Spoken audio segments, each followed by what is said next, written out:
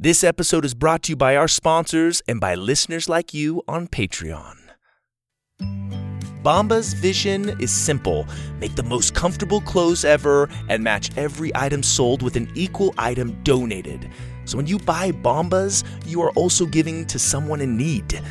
Bombas has designed their socks, shirts, and underwear to be the clothes you can't wait to put on every day. The Webb family over here has used them, and we love them. They're comfy, fun-looking, and come in family packs, which is awesome. I've never seen that before. I use my Bombas socks when I go on runs, and they're extremely comfortable. Everything they make is soft, seamless, tagless, and has a cozy feel. And the Bombas t-shirts are made with thoughtful design features like invisible seams, soft fabrics, and perfect waist so they hang just right. And did you know that socks, underwear, and t-shirts are the 3 most requested clothing items at homeless shelters? That's why Bombas donates 1 for every item you buy. So far, Bombas customers like you have helped donate over 50 million items of essential clothing. Go to bombas.com/Purple Rocket and get 20% off your first purchase. That's BOMBAS.com/Purple Rocket for 20% off. Bombas.com/Purple Rocket. Parents, school's out, summer's here, and the kids are back at home with a lot of free time. Go wild with wonder this summer with OutSchool. Enroll in a fun, flexible learning experience with over 140,000 online classes and camps for every kid with any interest. Look, as a fellow parent, I get the pressure of finding something engaging and useful for our kids to do over the summer break. OutSchool can help keep them engaged and their minds stimulated and their imaginations firing. They offer every kind of class you can imagine, from entrepreneurship to freestyle dancing to art, even magic lessons. There's something for kids of all ages, grades, and interests. We homeschool in the Webb house, and we plan to get Aurora and Cohen signed up with some OutSchool activities to keep them engaged in a fun way and help them explore their talents and maybe discover some new ones. OutSchool will have your kids loving to learn and having fun doing it. Head over to outschool.com/Purple Rocket and use code Purple Rocket to learn all about OutSchool's summer programs and save $15 on your child's first class. That's OutSchool.com/Purple Rocket to save $15 on your child's first class. Outschool.com/Purple Rocket, code Purple Rocket. And don't forget, parents, supporting our sponsors is a great way to support this podcast. And now, back to our show.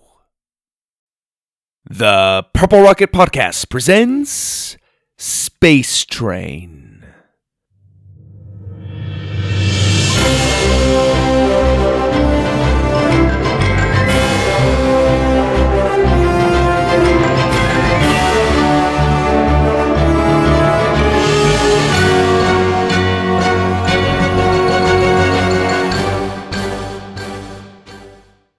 Previously on Space Train, Doug and the cadets were offered positions as part of the Doctor's soon-to-be-built Academy of Exiles, and were given a deadline to make their decision. Doug still hasn't told Goro about any of this. Soon after, Goro had the cadets destroy the Norb so that it wouldn't fall into the Doctor's hands and make him more powerful. Not everyone agreed with that. Dallas was especially upset. But in the end, it was destroyed by being flown into a black hole. And now for episode 17, Deadline.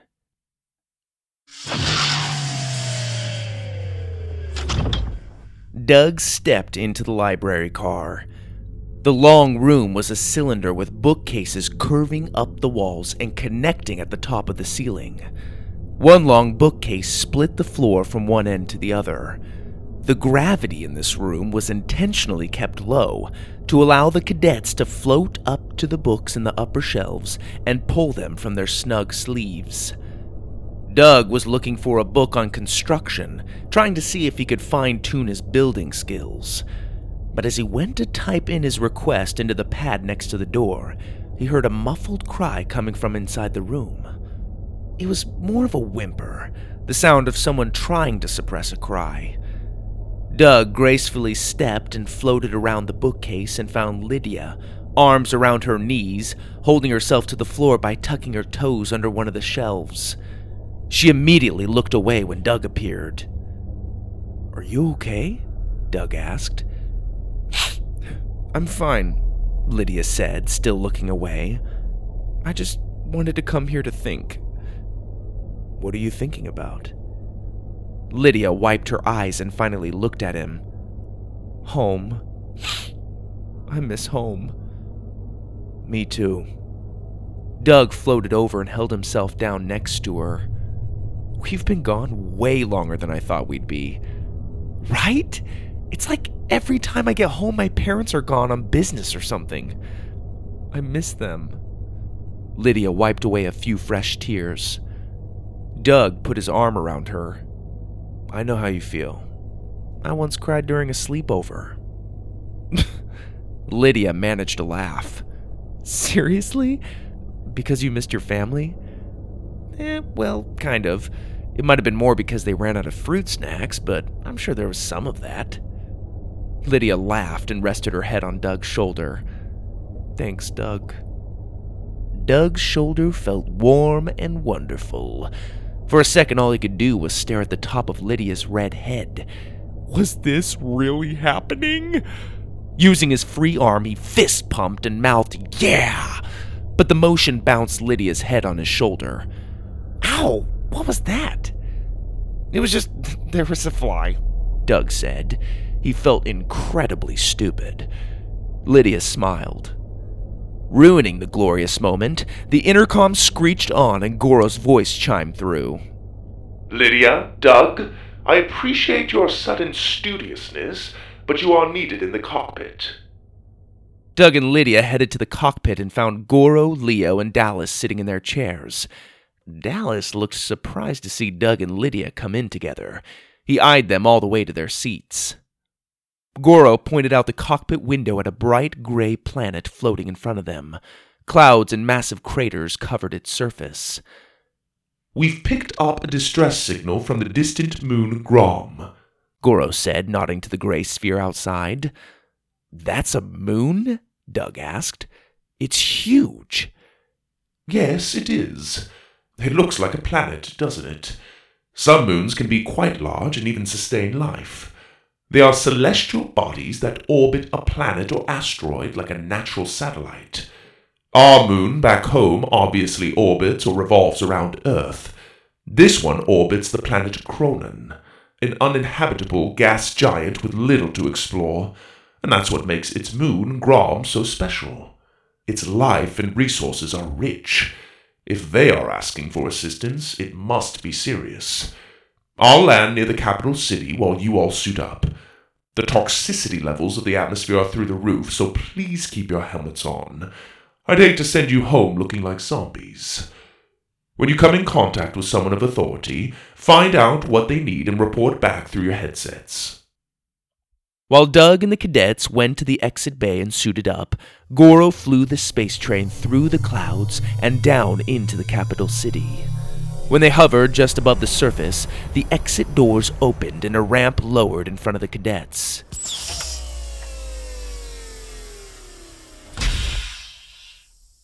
"Cool," Lydia said as the Grom landscape was revealed.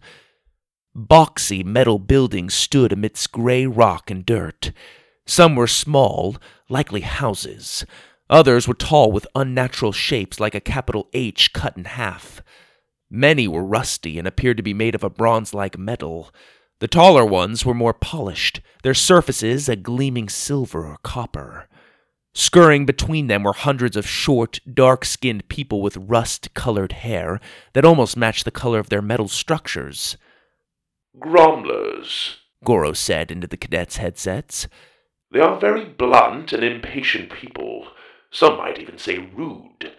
Speak concisely. That is to say, use your words sparingly." A Gromler set down a large metal tool and shuffled over to them. He looked gruff and serious. His copper hair receded far back on his dirt-smudged forehead, and his pizza-sized hands clenched at his sides. "You heard the distress signal?" he said, his voice surprisingly high. We did, Doug answered. We're here to help. What took you so long? Doug raised his eyebrows. Coral wasn't kidding. We came as soon as we got your message. The Gromler looked past them. Is this it? No adults of your kind? Your children? The cadets looked at each other. Try replying rudely, Goro suggested. I've read that it can be a form of bonding for the Gromlers. They may be more likely to accept our help. Doug shook his head. That sounded like a ridiculous idea. Oh well. You look like a bunch of little children yourselves, he told the short, stout man. There was a gasp among the Gromlers who'd congregated around them. That may have been a tad too far, Goro said. Yeah, a bunch of pouty little troll babies with high voices. Captain Colt, I don't think... Look at those sad, pudgy faces. You're like toddlers about to throw a tantrum. The Gromlers stepped forward and glared at him. Our people are fighting extinction every day. Doug shut his mouth. Oh, okay. Yeah, that's a pretty good excuse. Dude, you are messed up, Dallas whispered to him. Leo shook his head, wishing in that moment he was anywhere rather than standing next to Doug. I like you, the Gromler said to everyone's surprise. Doug and the cadets perked up. This soft-faced baby has the heart of a Gromler. Welcome. My name is Lonk. Doug's brain had to catch up to what had just happened. Wow, thank you. I'm Captain Colt. This is my crew, Lydia, Dallas, and Leo. Lydia raised an eyebrow. Your crew? I'm trying to sound official, Doug whispered to Lydia. He looked back at Lonk. How can we help? Lonk turned and pointed up to an object floating in the sky. It was a giant metal tube, and projecting down from it was a bright red laser. Rid us of our deadline, Lonk said solemnly. What is that thing? Lydia asked. It is a device that has enslaved our people, Lonk replied. Every morning, at the same time, it turns on and beams down a deadly laser line across our land. It fans out and slowly drifts towards our city. We have to offer up 3 tons of our precious metal, Grallian. He pointed to a giant scale in front of their tallest building. If the quota isn't met before the time runs out, the laser line reaches our city and incinerates everything in its path. Automated pods come down at the end of every day, scoop up the metal, and take it back up to the machine. If the quota is met, the laser shuts off, only to be restarted the next morning. Dallas looked up at the machine. How did it get here? We don't know, Lonk said. It appeared only a couple cycles ago. We don't know who it belongs to or what they plan to do with our most precious metal. It is valuable in most markets, but we have not been required to refine it into its universal currency. We are only required to collect the raw material. The machine is a mystery. All we know is that it is capable of incredible destruction, and it never stops. It only gets worse. The deadline is moved up every day. Doug and the cadets watched as 2 Gromlers hauled crude blocks of a silver metal with a greenish hue onto the massive scale. Thudding onto the platform, the weight displayed above it ticked up. Exhausted, the Gromlers marched back to work, chiseling more Grallian out of the rock with metal tools that looked like a cross between hedge clippers and a pickaxe. An alarm sounded from the sky, and the Gromlers all looked up at the floating tube. Cries of despair swept over them as the giant numbers displayed along the tube's side changed. Lonka covered the sun's glare with his massive hand and focused on the numbers. His face sagged. The deadline's been moved up and the quota's increased, he said, shocked. What? Just now? Doug said. The day's almost over. Are you going to be able to do it? Lonk shook his head. It's impossible. We have an hour to double the amount we've collected. It has taken us since sunrise to gather this much. Lonk watched his people. They tripped over themselves, frantically trying to throw more precious grallion onto the scale. This is the end of my people. It wasn't supposed to end this way. Our scripts foretell of an end when our sun is burned out and we vanish in the blink of an eye. They say nothing of this. We will all die not knowing who placed this burden upon us. Nobody's dying today, Doug assured him. Goro, did you get all that? Affirmative, Goro replied. I'll see if I can scramble the vessel's controls remotely and shut it down. You see what you can do from the ground. Doug looked at Lonk. What weapons do you have? We are a peaceful people. We have no need for weapons. Then what are those? Dallas pointed to what looked like giant catapults on the other side of the tallest building. Gabbernocks. We use those to launch drills into the mountains and dislodge clusters of grallion that are hard to reach, Lonk explained. You mean you've never used those things in battle? Doug checked, making sure he was pointing to the right objects. No. Why would we? 'Cause back where we're from, we've used those to kill a lot of people. Doug realized how terrible that sounded as soon as it left his mouth. I mean, it's been used to launch things at the enemy. He pointed up at the tube. That is an enemy. I suppose it is worth a try, Lonk said. I rarely take advice from ugly children, but these are desperate times. He called over his strongest gromlers and had them escort the cadets to the 3 catapults. Okay, we're going to need 3 of the biggest chunks of grallion you've got, Doug told them. The short, dark men looked like they were just asked to go jump off a cliff. But if we do that, we will never meet the quota, one of them said. Dudes, you're never gonna make the quota because we're smashing the quota out of the air, Dallas explained. The gromlers reluctantly complied and went to the scale to fetch their biggest hunks of metal. It took 4 gromlers several minutes to push just one of the pieces onto a wagon. Doug looked up at the timer on the tube. They had less than 45 minutes. He looked at Dallas. Could you go lend them a hand? Yeah, that was pretty painful to watch, Dallas agreed. He walked over to the scale, did some stretches and deep breathing, and then ballooned into Mega Dallas. The crowd of gromlers around him marveled at the transformation. A minute later, Dallas returned, balancing 3 of the biggest chunks of grallion. One by one, he set each cluster into the cup of the catapult. Leo, you've got the best eye for this kind of stuff, Doug said. Let's have you do the shooting. Doug really did think Leo was the best suited for the task, but he also didn't want to be the one to look like a doofus when he took all that hard-earned grallion and missed the target by a mile. Leo agreed and moved the catapults into position with a little help from Buff Dallas. He gave directions to Dallas by gesturing left, right, up, and down. Once they were all in position, Doug and the others stood behind the catapults and grabbed hold of the levers. On 3, Doug instructed. 1, 2, 3. The catapult arms lurched forward, launching the giant chunks of metal into the sky. The cadets and thousands of gromlers watched as the grallion soared towards the tube. Come on, Doug whispered. Light flashed as the metal balls smashed into the tube. Taking a direct hit, the machine slammed back into the clouds and out of sight. The gromlers erupted into cheers. Doug gave his team high fives, but totally whiffed it when he got to Lydia.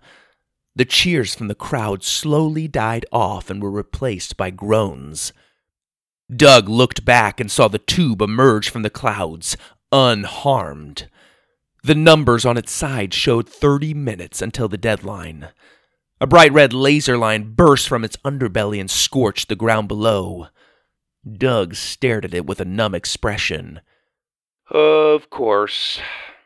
Goro, any luck hacking it from the train? Negative, Goro said. It is well encrypted. Perhaps we should consider an evacuation. Not enough time, Doug said. There's got to be something we can do. Plan B, anyone? Lydia thought for a minute. What if we flew up to it and tried to shut it off manually? Doug rubbed his chin. Go on. Our suits have jetpacks. Let's use them to get to the machine, and then Leo can use his hacking genius to break in and turn it off. Maybe he can make it self-destruct or something. Everyone looked at Leo, who gave a weak, nervous smile. Dallas patted him on the back with his buff hand. You can do it, traitor. I kinda believe in you. Leo took a deep breath and then nodded. Doug gripped his jetpack's joystick. Let's do it. The cadets flew off the ground and up into the sky. Dallas had to wait until he shrunk back down so that his jetpack could carry him. Doug did his best not to look down. For whatever reason, there was something far more terrifying flying through the air in a jetpack on an alien world than it was to putter around during a spacewalk. After a couple minutes, the blue jets under their jetpacks shrank and became little flames emitting a trail of haze. Up close, the tube was much bigger. Doug figured it was at least twice the size of a blimp back on Earth. They hovered up to it and looked it over. It hummed loudly. From inside came the sounds of grinding rock. Lydia pointed to a hatch door towards the top. That looks like a good place to get access, she said. Leo, why don't you start there? Dallas can keep an eye on the timer. Me and Doug will make sure Leo's safe while he works. Leo tapped his helmet, telling Lydia it was a good idea, and then flew up to the door. Leo, Doug called after him. How about you try to get access through that door up there? Dallas can watch the timer, and Lydia and I will make sure you're safe. Lydia stared at him. That's literally what I just said. I'm just making sure everybody heard it. Leo cruised up to the hatch and popped it open. Wires spilled out. Almost as soon as he started fiddling with them, a laser cannon unfolded out of the side of the tube and took aim at Leo. Leo, look out! Lydia shouted. Leo turned just in time to dodge the first blast. A green laser bolt grazed him and exploded into sparks in the open hatch door. Blue flame burst from Leo's jetpack as he flew in a hurry back down to the cadets. Go, go, go! Doug shouted. The four of them turned and rocketed away from the tube, laser bolts zipping by them as they fled. By the time they reached the ground, the firing had stopped. Lonk came running up to them. Did you do it? Did you disable the machine? Well, not exactly, Doug started. The crowd's cries interrupted him as the timer above dropped significantly, now displaying 5 minutes. Lonk slowly looked back at Doug, his expression harsh. What was your name again? Dallas, Doug answered. Listen to me, Dallas. You just wasted most of our quota and trimmed our deadline to nothing. Thanks to you, in a few minutes we are all going to die. Doug's eyes looked just past Lonk and studied the tall silver building in the background. Not far off, the laser line was approaching the city. Everything in its path turned to smoking ash as it passed over it. A tall tree growing out of the rock instantly burst into fire before turning to ash and blowing away in the breeze. Doug focused on the shiny building. What kind of metal is that? He asked Lonk. Lonk turned. Mainly silver, but there are traces of Grallian in the frame. Lydia, how reflective is silver? Doug asked. Very reflective? Why? What are you thinking? Doug looked up at the tube. They were down to just a couple more minutes. Mirrors reflect lasers. Maybe if we can make a mirror using that silver, we can use it to deflect the laser and aim it back at the machine. Leo pointed excitedly at Doug. See? Leo approves, Doug said. But how are you going to make a giant mirror in minutes? Lonk questioned. Watch. Doug walked over to the silver structure. Permission to destroy this beautiful building? It's going to be destroyed in a few minutes anyway. Lonk sighed. Permission granted. Doug closed his eyes and pictured a giant silver mirror. He imagined its depth and shape, its texture and strength. He pictured the silver metal melting and taking form, spreading across the ground as if he was icing a cake. Doug saw in his mind's eye his hands molding and caressing the material as it took form. Briefly, he opened his eyes and saw his hands shaking in front of him, the tall building melting like an ice sculpture and forming into pools of liquid silver below. Like a rushing river, it flowed out of the plaza and started to shape into a thin, wide rectangle. "You're doing it, Doug!" Lydia shouted. Doug's whole body was trembling now. He'd forgotten how hard it was to build with his mind without the Norb's help. His strength was draining quickly, but he gave it every ounce of energy he had. Another minute, and the image in his head was complete. Catching his breath, he looked out and saw his creation. A mirror stretched from one end of the city to the other, just beyond the buildings. 100 yards in front of it was the approaching laser. Completely sapped of strength, Doug collapsed to the ground. "Quick! Everybody grab hold of the mirror and tilt it up at the machine," Lydia commanded. Everyone but Doug rushed to the mirror. The Gromlers and the cadets lifted the gigantic mirror and held it at an angle, aimed up at the tube. Just as the mirror was lifted into position, the laser line scorched up to them, passing into the mirror and reflecting back up at the machine. All watched as the burning red line suddenly appeared on the tube in the sky. It was followed by smoke, then fire, then a bright blue explosion that ripped through the sky with a thunderous crack. Shards of singed machine and chunks of captured Gralian rained down. Everyone ducked behind the mirror for cover as it sprayed over them. Once all was quiet, the whole city burst into cheers of joy. Doug was lifted off the ground like a lifeless rag doll and carried on the shoulders of Gromlers along with the rest of the cadets. They were celebrated and taken back to the space train where Lonk was waiting for them. "You are resourceful children," he said as the crowd quieted down. Lydia and Leo held Doug up off his weak legs.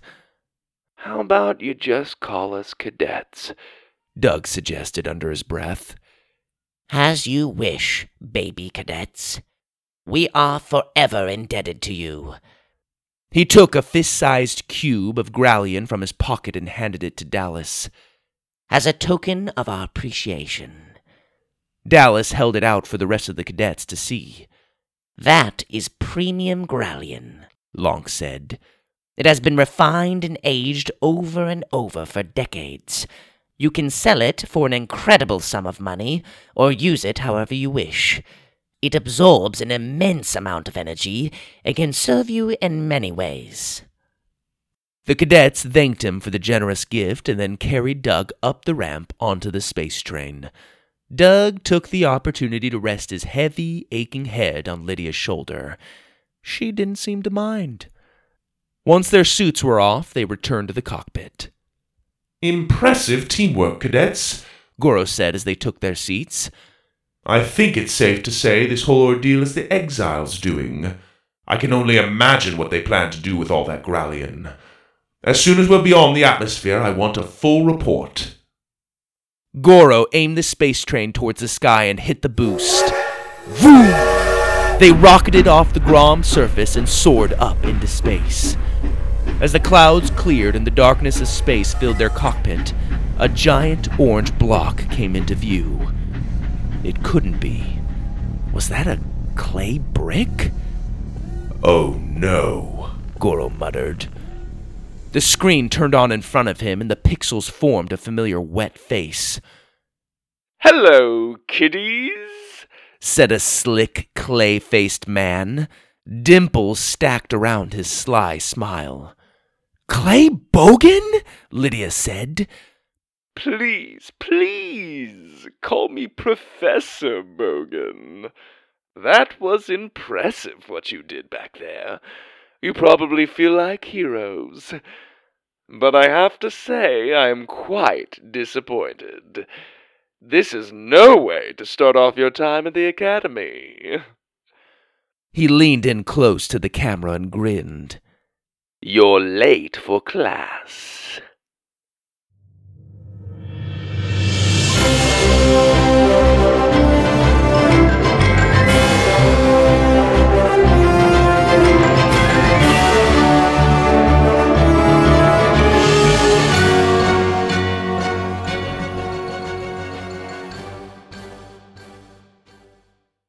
Rocket Review! Rocketeers, Clay Bogan is back. Not sure how, I thought he crumbled, but we'll have to find out what he's doing here. And did you guys catch that bit about moons? So what was it Goro said that moons are? He said that moons are objects that orbit or revolve around a planet or an asteroid.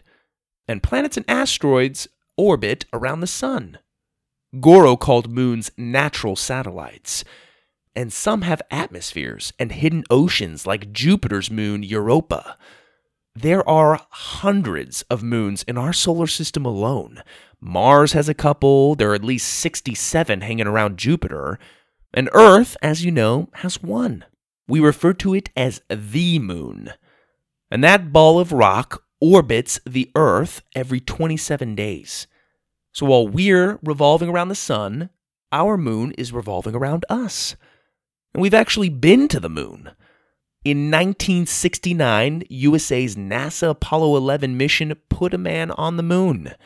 It was an incredible achievement for mankind. As I'm sure you've probably noticed, the moon doesn't look the same every night. The moon has phases.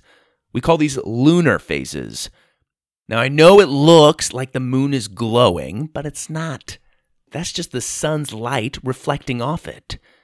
And each phase depends on what direction the sunlight's hitting the moon and what angle we are viewing it. Because it's a ball, like Earth, half of it is always lit by the sun. But as we discussed, we are revolving around the sun, and the moon is revolving around us, so our viewpoint is going to change. And that's why we see different phases of the moon. But no matter what phase you're seeing, half of that ball of rock floating around is lit. Now, another cool fact I love about our moon is that it has about 17% of the gravity we have here on Earth, which means you float a lot more on its surface. So to put that in perspective, an NBA player here on Earth that can dunk on a 10-foot hoop can dunk on a 60-foot hoop on the moon. Being a basketball fan myself, that's pretty cool. I want to challenge you guys, with a little help from your parents, to look up the lunar phases and try to see if you can go outside at night and tell which phase you see. Thank you guys for tuning in and listening to this episode of Space Train, which has been a production of the Purple Rocket Podcast. You guys are amazing. Thank you so much for the feedback and the support, and I hope to keep you entertained with more stories to come. Be sure to check back next Monday. I'll see you then. This is your host, Greg Webb.